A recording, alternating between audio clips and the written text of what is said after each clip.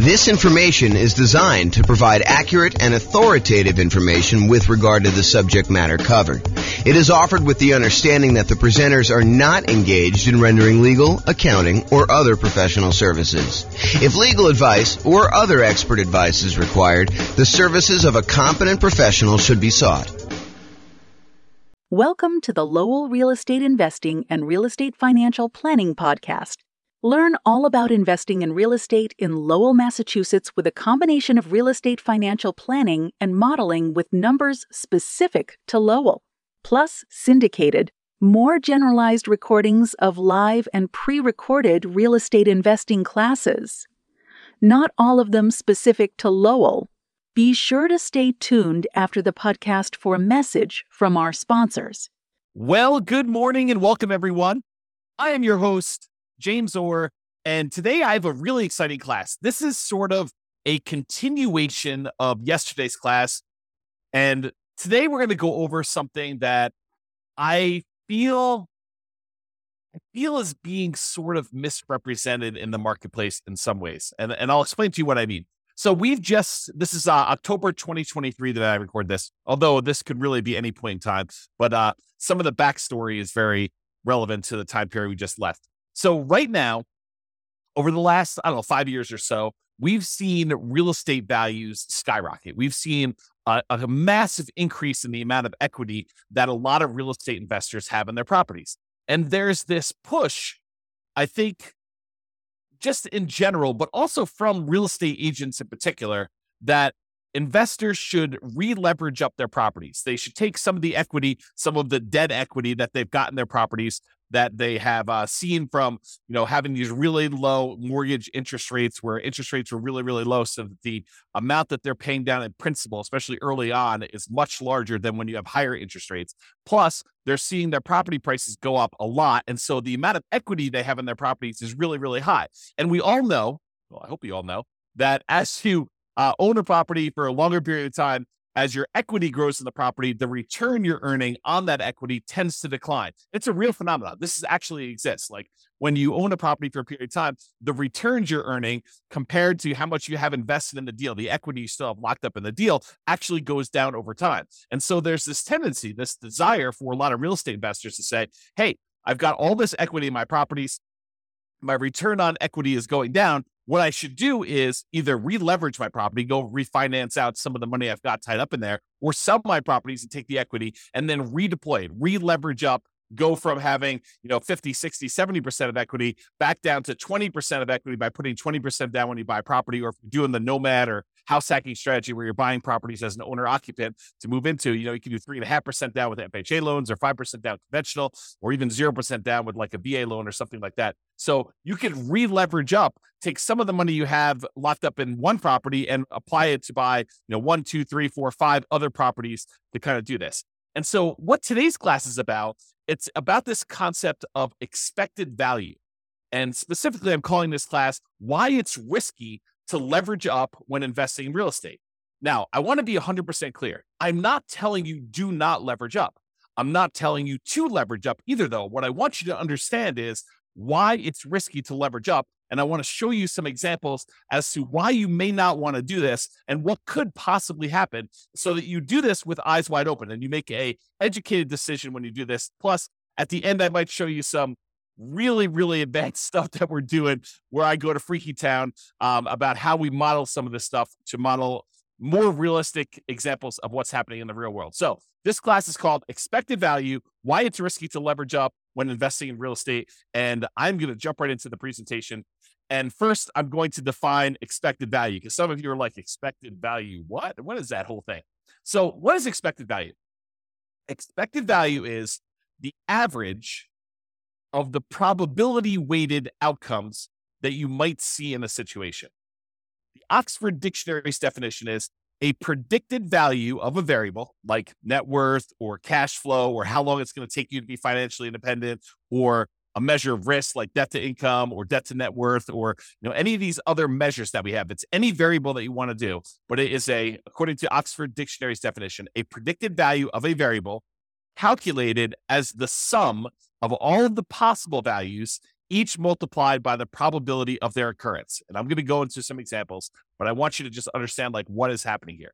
So for us, we might ask something like, what is my estimated net worth or cash flow or the month that we achieve financial independence, where we look at all of the different things that could happen and what the probability of each thing happening is. So if we say, okay, look, I'm going to make this investment in this property. A year from now, what will my net worth be? Well, property values could go up. They could go up a lot in the next year. It's possible we could see a 10% plus increase in property values. But is that a very likely event? Is that very likely to happen? And the answer is we don't know, but we could guess and say, that's not like 90% chance that that's going to happen. We're not thinking that it's going to be a 90% probability that property values are going to go up 10%. Could it happen? Sure. Maybe it's a 10% chance. And picking these probabilities is difficult, but the idea is that you do your best. You pick like what you think could happen. Now, is it likely that property values will go up a little bit in the next year? Sure. I think that that's a reasonable assumption for a lot of folks. And so maybe you say, 40% chance that property values are going to go up in the 3 to 5% range. And then you could say, well, I also think it could be somewhere between 0 and 3% that they go up. And so you can go ahead and estimate the probability of that being whatever it is, 20% or so. But there is also a probability that property values will go down. And there's a chance that it'll go down a little bit, 0 to negative 3%. And then you could say that's about whatever it is, 20%. And then you could say there is also a chance that we will see a pretty significant decline in property values. Maybe that's a, 5 or 10% chance where it goes between -3 and -5 or -3 and -6 or -3 and -10 or whatever you decide your numbers are and what the probability is. Then the idea is you could use all of those estimates you came up with. There's a 10% chance it's going to go up 10% and a 40% chance it's going to go up, somewhere between 3 and 6% and, an X% chance. And you could actually look at all that and you could do some basic math to determine what the average of all of those probability weighted estimates are to see what is likely for you and see what you are likely to achieve when we do that. So let's look at a really simple, I would argue overly simple or oversimplified example of why leveraging up adds risk. And I'll start with something basic, and then I'll add a little bit of complexity, and then I'll show you a lot more complexity with a very basic example of a very advanced example, but a brief example of what that is. Okay, so imagine for a second that you have a 6-sided die, regular die that you might play in Monopoly or something like that. And you're betting with a roll of the die that the property you're about to buy is going to do something. Okay, and so you're betting basically $100,000, a down payment, on the roll of the die. If the die lands on a 6, then the property you bought does really, really, really, really well, and it's worth $1 million. Your $100,000 initial investment becomes worth $1 million total. Okay, that's only if you roll a 6.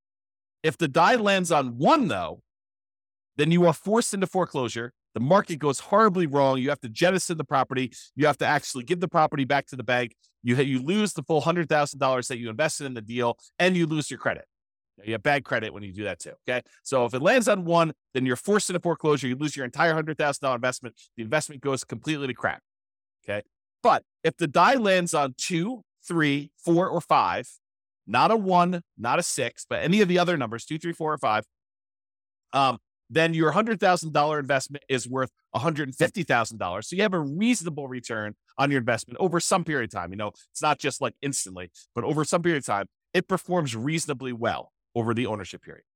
So the question is, should you roll the die? Should you make the investment in this house? And what is the probability weighted average of all those results? So let's look at the math. And I created this brand new spreadsheet, which I will give to you as a download. I didn't set up a link for it, so I'll have to put a link in the show notes or something like that for you to get it. But it is a expected value, a risk and reward calculator, and it doesn't actually have to be for real estate investing, although this is a really good tool for you to estimate, a really basic tool for you to estimate what is going on with your real estate stuff. So what we did is we just put into this spreadsheet what the different results were, what the value of those things would be after those results happen, and what the probability of that happening are. And then we do some calculations, and I show you what the expected value is. So I'll go walk you through it. So this is just the numbered examples of them. So you can put in as many as you want, up to 12. Of course, you can expand the spreadsheet if you need to in order to do more than 12, but I put 12 in here as kind of a placeholder to keep it neat. So number 1, property does really, really well. You roll a 6 on the die, and that in that case, you make $1 million. And the probability of that happening is 1 out of 6, or about 16.7%. And so the weighted average of that, when we do the math, is $166,667. You don't need to worry about the weighted average number, but just realize it's doing a calculation for you there. You do need to put in the value, and you do need to calculate the probability for this. So you can just put in whatever you estimate it to be. In this case, it's a die. It's 1 out of 6. So when the property does okay, you roll a 2, 3, 4, or 5 on the die, then the value becomes $150,000. So your $100,000 becomes worth $150,000 in that case. And the probability of that happening is 4 chances out of 6, or about 66.7% chance of it happening. And then the property goes horrifically bad, horribly wrong, when you roll a 1 on the die, and your $100,000 investment becomes worth 0 in that case. So the value is 0 here. And that happens 1 time out of 6. And in those cases, we do some math on that, and we determine that the expected value of you placing a $100,000 bet on a roll of the die, in other words, putting $100,000 down payment, buying an investment property where these are the only 3 options, although they're not weighted equally, then that probability, the expected value, the probability weighted value of this particular bet you're making is $266,666.67. So in this case, if you could run this, if you had 1 million parallel lives to run, then on average, you would earn $666,667. Wow, it's a mouthful. On average of all those. Now, here's what's crazy about this, is there are times, if you roll the 6 on the die, when you do really, really well, you make $1 million, you look like a stud, and you start telling people about all the different special skills you have of rolling a die and how amazing you are at rolling a 6. And yeah, I did that. My $100,000 investment now became $1 million, and you look like a superstar. But really, it was a roll of the die to a great extent. Now, you chose to roll the die. You chose to put the $100,000 in. And this parallels here to like investing in real life. Like some of the things are out of our control. We don't know how the general economy will do. We can kind of make some predictions about that. But historically, we're really bad about making predictions about how things like this occur. Okay. So you go in there and one roll of die, you make $1 million. But there's a lot of times when you just do okay. You put $100,000 in over a period of time, several years or whatever, your $100,000 is worth $150,000. And that's the majority of the time. But what if in one of your lives, your $100,000 investment was the time when everything went to crap and it went to 0? You don't feel so good about that. And unless you have another $100,000 sitting right behind you where you can take that and redeploy it and make another investment right afterward in order to do this, the chance of you having that another $100,000 is relatively low for most people. So the trick is, when you're looking at these things, you need to not only look at the probability and the expected value of how this might do overall, but you need to look at how much of a variance there is. In one case, you make $1 million. That's 1 out of 6 chance. In one case, you make $0 or you lose all of your money, and that's a 1 in 6 chance. But there's a huge middle where 2/3 of the time, you are actually only going to make $150,000 on that particular investment. So you got to decide, is it worthwhile that 1 time out of 6, I'm going to go broke, and 1 time out of 6, I'm going to become a millionaire, and like 2/3 of the time, 4 out of 6, I'm actually going to just do okay on this particular investment. And that's sort of the decision we're talking about as to when you should leverage up. So let me talk to you about this example. And this is just one of many examples I could have given you, but I think this demonstrates it pretty clearly. And so I'll just use this one, and we could do more of these in the future, especially if you like them. Go ahead and reply to me, send me a comment if you like this video, and we could do more variations on different things, not just this one example, because I think it's really interesting to think about this for a lot of different examples, but this one is particularly good. So let's look at the expected value. If you have one property, it's a $500,000 property, and you own it free and clear. You don't have any mortgages on it. You have $500,000 that you can invest. You buy one free and clear property. So you own one property, and it's worth $500K. So we have a couple different things that could happen in the marketplace, though. Okay, I set up 5 different scenarios. One scenario is where property values go up 6% and you have 6% higher rent. And we're kind of looking at like a year out. So this is sort of like 1 year of number where you're able to get 6% more rent and 6% appreciation on a particular property. And in that case, if you own one $500,000 property, including all the different benefits of investing in real estate, cash flow, your cash flow from depreciation, appreciation, and debt pay down, which is none in this particular case, your $500,000 becomes worth $571,972. And I've said, there's a 10% chance that will happen, that property values will go up 6% and you'll have 6% more in rent. And so we do that calculation here to show you what the weighted value of that is. Now I say to you, okay, there's also a chance that property values will go up 3%, a relatively reasonable appreciation rate on a single property, and that you're getting 3% more rent. And so if you do that, it's worth $555,000, almost $556,000. But I've said that is probably the most likely scenario, that 55% of the time, more than half the time, that is likely what's going to happen. You're just going to see slow and steady appreciation, about 3% per year, and you're going to see 3% higher rent when you do that. And so you make $55,000, almost $56,000 on your $500,000 investment, kind of doing that deal. Okay. But that happens most of the time, 55% of the time. There's another scenario where you see no appreciation. Your property that you bought for $500, a year later, is still worth $500, and you don't see any premium or any discount on rent. It's flat. So no rent appreciation and no appreciation on that property. And in that case, your $500,000 property made you about $39,514. So you have about round up a little bit, about $540,000 doing that. And I think there's about a 20% chance of that happening, where because of the market conditions, prices were way up over the last bunch of years. Interest rates are at 8%. And so we're saying, look, instead of property values going up, they're not going down, but they're not going up either. They're sort of just going to hold their own, and they're going to stay there for a year. And so we have about a 20% chance, or a 1 in 5 chance that is going to happen. Now, I also think that there's a chance we're going to see a price decline, that property values will go down by 3%, and that we will have 3% lower rent. And if that's the case, you're only going to make $23,285 by buying this $500,000 rental property. And I'm assuming that's going to happen about 10% of the time. So there's a 10% chance that instead of property values going up or staying the same, that they actually go down, and rents are a little bit less than what you thought they were going to be as well, by about 3%. And then finally, I said that happens 10% of the time, if I didn't say that. And then finally, I think there's a chance, might be a small chance, but there's a chance we're going to see a pretty significant decline, a negative 6% appreciation rate and lower rent, about 6% lower rent in that particular property. And in that case, you only made $7,055 on that particular property, because you still have a little bit of debt pay down, you still have some tax benefits. So even though the property value went down, you still were profitable on the property. It was just a really small amount of profit. So your $500,000 property, the overall assets that you have now are about $507,055. And I think there's about a 5% chance that is going to happen, or about 1 chance in 20 that you're going to see that decline. Now, if we take all the values I just told you and we multiply them by their probability, we can figure out what the weighted average is, or what the weighted value is, and then we can calculate expected value. You don't need to know the math. The spreadsheet does it for you. But the expected value, if you make a $500,000 investment now, is about $548,439.90. So when you look at this, you're like, okay, that's great. I make a $500,000 investment, even with taking into account that the market could go down, I'm still going to make about $548,439. If I had an infinite number of lifetimes to run this in parallel, and the infinite number of universes where this could possibly happen, this is what my result is.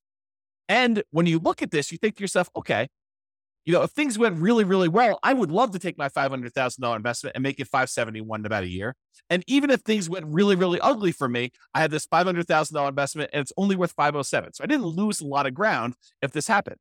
Now, let's take this same property, but let's buy 5 identical ones, put 20% down instead. This is the idea of releveraging up, right? You have a bunch of equity in your property, in this case, 100% of equity. And instead of buying this one property and having a ton of equity in it and having it be really resilient to price declines and really resilient to rent declines, what we're going to say is, look, we're going to take this same $500,000 and I'm going to put $100,000 down on 1, $100,000 down on 2, 100 on 3, 100 on 4, 100 on 5. So now I got 5 leverage properties. They're not going to cash flow nearly as well. In fact, they're going to cash flow about $100 a month at like the rent depreciation being 0. We're going to say it's about, $100 a month in positive cash flow when you're buying these properties, so 20% down in this particular example. But we're going to look at what happens in all of these 5 different scenarios where you have 6% appreciation, 3%, no appreciation, -3, and -6, all with the same probabilities. So we're going to see how this differs. And that's what this shows you. So the one where you have 6% appreciation, 6% higher rent, the values, because you're leveraged, because you've got 5 properties now, that $500,000 investment is now worth $700,465. You basically had like almost a 40% return, $200,000 return on a $500,000 investment. You're crushing it. And so if that 10% chance of this happens, you're looking great. It's amazing for you.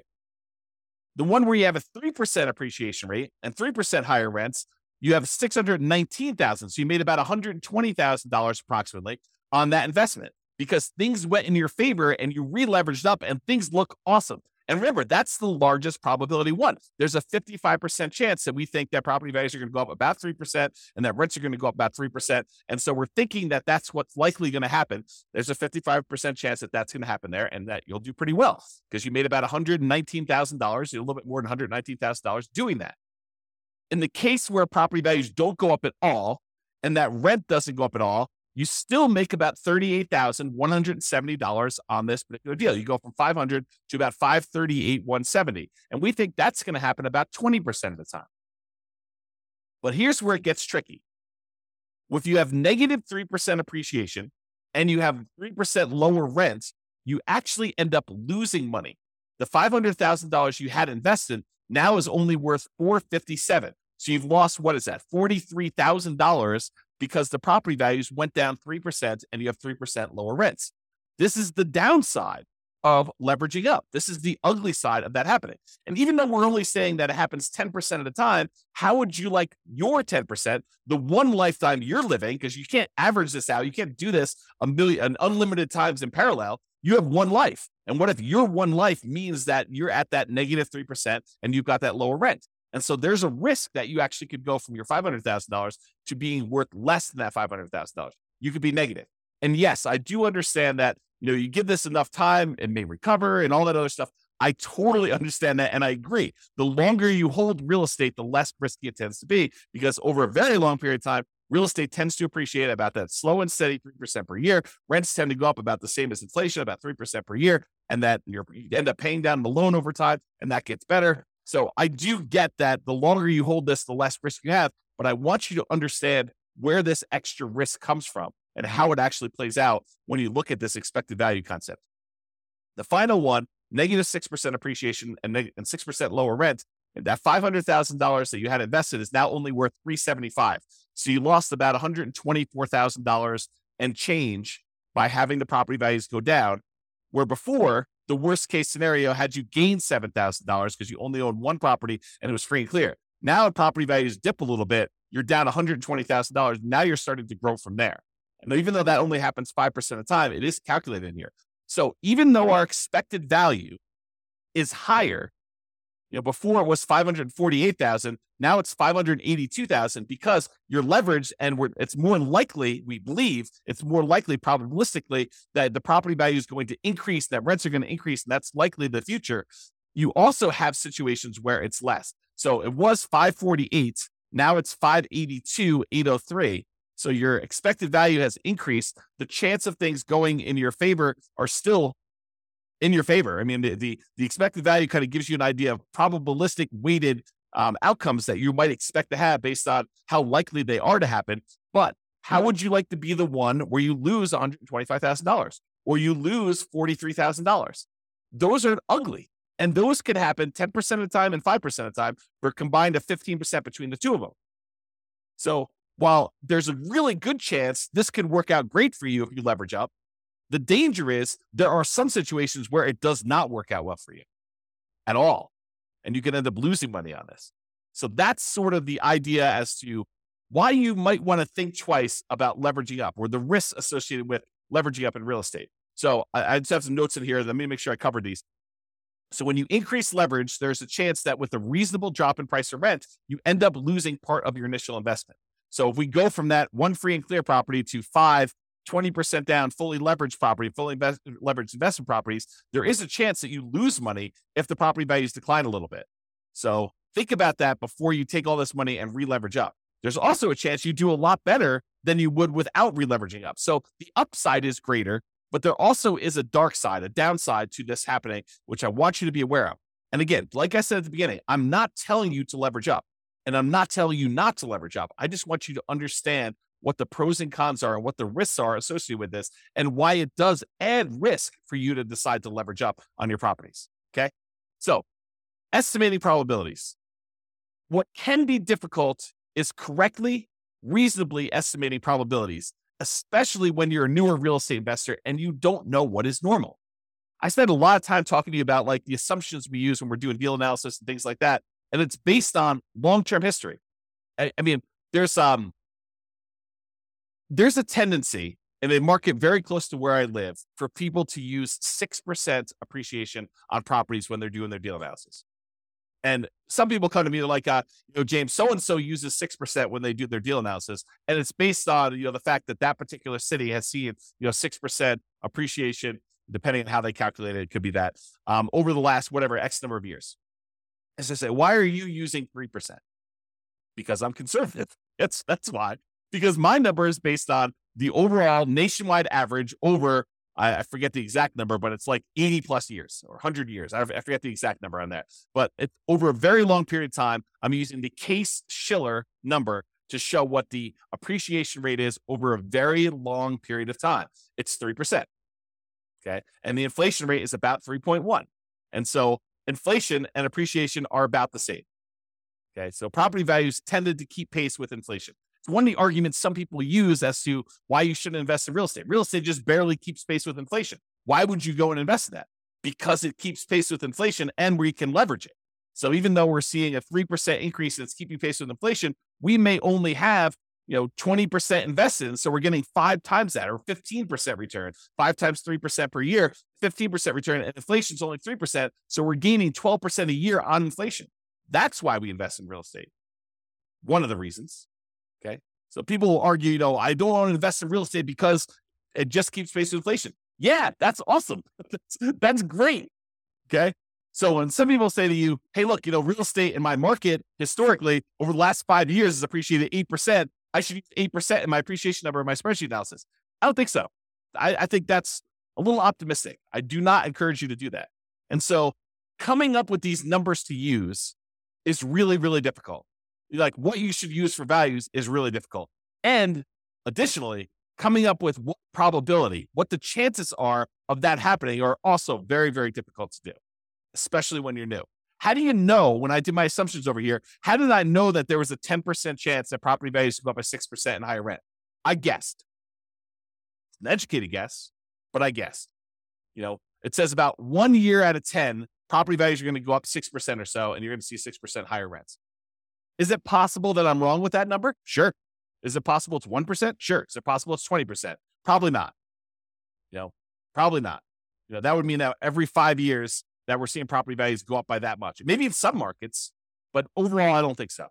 So it's really hard to do this. And that's why, and honestly, it's imperfect because even if we had perfect history going back 100 or 200, 300 years, the past does not dictate or exactly say that we are definitely going to have exactly what happened in the past happen in the future. I think that it's really good and helpful to look at the past numbers and evaluate those and say, hey, look, this is what the range has been. It's possible we could see a 99% increase in property values in a single year. We've not seen that historically, but the highest we've seen is whatever it is in your marketplace, 14% or 9% or 8%. But could it be 99? Sure. Then it's great. It's a bonus, right? Could it be negative 99? Sure. Is it unlikely? Yeah. I mean, the biggest decline we've seen is whatever. You go look at your history and you find out what that is. And you figure out how frequently that happens. Sort of like what I did with our mortgage interest rate confidence meter. When people say, I think I'll be able to get 3% interest rates forever. I'm like, I don't think so. Historically, they're only about 2% of the time. Looking at back data as to what mortgage interest rates were, we only saw, 3% mortgage interest rate about 2% of the time. So for you to think that you're going to be able to get 3% in the future for the next 10, 15, 20 years while you're acquiring properties, it's silly. I mean, I think that's an unrealistic expectation. Okay. So when you're looking at these things, it's really hard to estimate these probabilities, but I think you do the best you can and you update it over time. You're like, look, I really think that this is unlikely, or I think that this is more likely. And we have this recency bias where we think that what has happened recently is more likely to happen in the future. And I think there's a little bit of truth to that. It's easier to go to 4.5% interest rates when we're at 5, and they've been between 4 and 5 for the last 5 years. But does that say that we can't do 18? No, we've seen 18% interest rates. Okay. But there's a recency bias, but don't be fooled into thinking that because they've always been between 3 and 5, that they will always be between 3 and 5. That is not the case. Okay.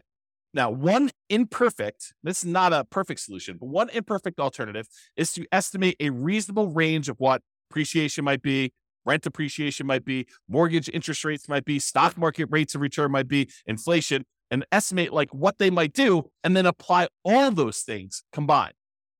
So imagine modeling your portfolio, and you say, look, okay, I've got whatever it is, $50,000 now, and I plan on buying a property as soon as I can save up a down payment. Then I plan on buying another one. I'll continue saving at this current rate plus whatever I'm making from the property, and I'll save up and I'll buy another property after that, and I'll buy another property after that as soon as I save up down payment, and I'll buy properties as quickly as I can until I get to 10. Then when I get to 10, I will hold on to them until the property values increase enough and I pay down the loans enough where I could sell off a certain number of them, pay off the remaining properties that I have, and actually live on the cash flow, have the cash flow for the properties that are paid off be enough to support me as being financially independent at some point in the future. That's my plan. My plan is to acquire property. Maybe I'm doing Nomad. I'm put 5% down in order to do these. I'm going to do a number of Nomads that I can get. I'll get to 10, and then I do that. And you say to yourself, okay, how do I estimate the probabilities of all this, James? Like, how do I think about this? Well, I think you take each part. You say, okay, appreciation. Well, appreciation historically has been around 3, but there have been some years when we've seen, 6, 7, 8, 9, 10%. And there's some years where we've seen negative 1, 2, 3, 4, 5%. So you kind of do this distribution and say, okay, appreciation is probably about 3% on average, but sometimes it can be much higher. Sometimes it can be much less. Same thing with rent appreciation. Could be higher than 3, could be less than 3, but it's usually right around that 3% range over a long-term, period of time. Mortgage interest rates, we'll use what we have today, but, interest rates can go up, quarter point, eighth of a point each month. And so we'll kind of use that. We'll have it snake around. Sometimes it can go up a lot in a row. Sometimes it'll go down. It's never going to go below, the lowest we've ever seen it is, 2.2%, 2.25%, 2.5%, something like that. So we'll never let it go below that, but we'll kind of set this range of what interest rates can do, and we'll have those be random. Stock market, similar idea. We'll say, look, the average has been around 8%. There's sometimes we've seen 27% a year. Sometimes we've seen negative 27% a year. And so we'll go ahead and do these ranges, but most of the time it's going to be right around that 7, 8, 9%, somewhere in there. And then we might say the same thing with inflation. Inflation can be around 3. Sometimes we see it kind of go up to 4, 5, 6, 7, 8 recently. Sometimes it's down to negative, 2, 0, 1, and maybe it's less likely to be negative. We can kind of set those probabilities. Then we take all of those and we apply them to our strategy of buying properties. And we do this analysis using software like the Real Estate Financial Planner, which allows us to do this crazy stuff where we model all this. Now, this is not a class on that particular stuff, but that's typically what I do when I do this type of modeling in the Real Estate Financial Planner software. I will go take like the stock market rate of return, and I'll say, I want it to be around an average of 8. In this case, it's about 7.8. Sometimes it's as low as negative 15% in a year. Sometimes it's as high as 30% a year. But on average, it's around this 8%. And most of the time, it's in this kind of like core 0 to 15% return, with some years being better than others and so like that. And then each month that we do our analysis, we run this 1,000 times. And we say this is the random range of what stock markets do. And then we look at how likely things are to be that way. Same thing with property appreciation. We say, look, the average is around 3. So it's right around here. Sometimes it's as low as negative 6 in a year. Sometimes it's as high as positive 12. And we can look at these numbers where it's mostly in this 0 to 6% range. That happens most of the time. But sometimes we have these outliers. And we could use this to analyze each individual property separately, or all properties as a whole, where they all go up together or they all go independently. Because sometimes some markets do better than others. And if you've got them spread out, some neighborhoods do better than others. Whatever you want to do, we can do all that. And then we get these results like this, where we could show you the range of values. This is that variance. Remember before on this spreadsheet, I showed you could be as good as, 507. Could be as good as 571,000, but it could be as bad as 507. And then the one where we had 5 properties could be as good as 700,000, but it could be as bad as 375, starting with 500. We do that same idea when we do that analysis of all the variables, that we can see there's a range. It could be as bad as 750,000 in this range. It could be as good as $2 million. The expected value of it is around 1.2. And I showed you the 25th and the 75th percentile. It shows you that about 25% of the time it's going to be around $1 million, and about 75% of the time it's going to be less than 1.4 or whatever that is. And so we can see this range of values and how the entire investment portfolio will do in terms of net worth and cash flow and time to financial independence and all that stuff. And then what we really can do is we could say, look, I'm comparing two strategies. I want to know what's going to be riskier for me, what's going to have the widest range of variance, what's going to be the one where I am most likely to succeed, but also gives me a good chance of achieving my goals. And we can compare the two. So for example, in one case here, I'm buying 20% down rentals. In the other case, I'm buying 5% down Nomad rentals. And you can see the Nomad one gives you a lot more upside, a lot higher expected value. That's this dotted line here. Your expected value doing Nomad is like 2.2 versus an expected value of, let's see, whatever this is, about 1.2 if you do 20% down rentals. And the downside is not as bad. I mean, look, the difference between the worst case scenario, your like worst run putting 20% down, is about the same as your worst run when you do the Nomad strategy. But the Nomad strategy, the best run for 20% down is about 2 million. The best run for the Nomad strategy is about 4.5 million. And that's what we want to look at. We want to look at how these risks compare and see what the range of the outcomes might be when we're looking at this, because we could have a much higher expected value and a much higher upside without that much more or no more downside when we look at it. And by comparing these different strategies and doing different things, we can compare things like 5% down Nomad versus 5% down Nomad where we pay off properties first, or 5% down Nomad where we actually sell off part of our properties and pay those off in full. And we can look at these different things and see how they vary. And they could do that with things like net worth or cash flow. And this is one just showing you how long it takes you to be financially independent. And this is the 20% down one. It shows you that the expected value, the like number that is likely to happen, is about 30 years in this particular case with all these assumptions. And this is based on Norm and Norma, if you remember that from a previous podcast episode. But basically, it shows you it takes about 30 years for them to do this, but it could happen as early as 200 months, which whatever that is, a little less than 20 years, probably like 18 years or so, if I had to guess. And then it could happen as late as way past 40 years. It's kind of like the worst case scenario. So you can see the variance in those. And I looked at the 25th percentile. That happens at about 300 months, and the 75th percentile happens a little over, 420 months or whatever that is. And you can see these ranges of when these things happen, and you can also compare these to see which one gets you to financial independence faster, which is what we covered yesterday. It's like all the different ways we could do, all the different things we could do, all the different ways that we can actually make financial independence happen quicker for us. But that's not the whole story, right? We just showed you that sometimes you can actually have it happen faster, but if you look at it, it's happening faster at the expense of increasing our risk of having some type of catastrophic or significant failure. And I want you to understand that nuance, and we'll go into a lot more detail and we'll do a lot more classes on this, but this is the basic idea, and I hope you get the basics of it. All right. So in conclusion, focusing on improving your returns, an example, leveraging up, is just part of the story. You should also consider risk and probability. You have one life to live. It's not like you can do an unlimited number of these lifetimes and see the average yourself. You're just doing one path, and your path could be the most amazing path or could be the crappiest, worst path. In most cases, probabilistically, it's going to be somewhere in the middle, right? Because that's just how it is. You can't try an unlimited number of times. You can only try one time. And even if you have money behind you, you can only try one time, and then you got to see what the results are. Then you got to take the money you had kind of set aside and try again. But I mean, if you want to try this, if your chance of success is really, really large, but it only happens very rarely, you don't want to keep doing that because you may run out of time. You may only have 100 years plus or minus to live. So if it takes you 10 years to kind of see these results to do that, you can't try 100 times. So you want to increase the probability of your success and eliminate or decrease the number of times you have bad, devastating, gets you out of the game sort of outcomes when you do that. So you should consider probability of success and the variance you might expect to see in your results when you do this.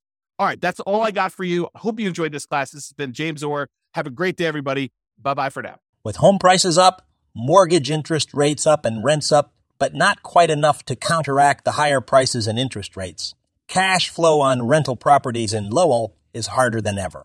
Book a call with the Real Estate Financial Planner to apply our proprietary 88 strategies to improve cash flow on your rentals. See the show notes for a link to schedule your call and improve your cash flow today. If you're a real estate agent, lender, or professional in Lowell that wants to help our real estate investor listeners, consider reaching out to learn about collaboration opportunities with this podcast. We'd love to add more value to our listeners by having you assist our investors buy, sell, and finance their real estate investments. See the show notes to schedule a call to discuss collaboration opportunities.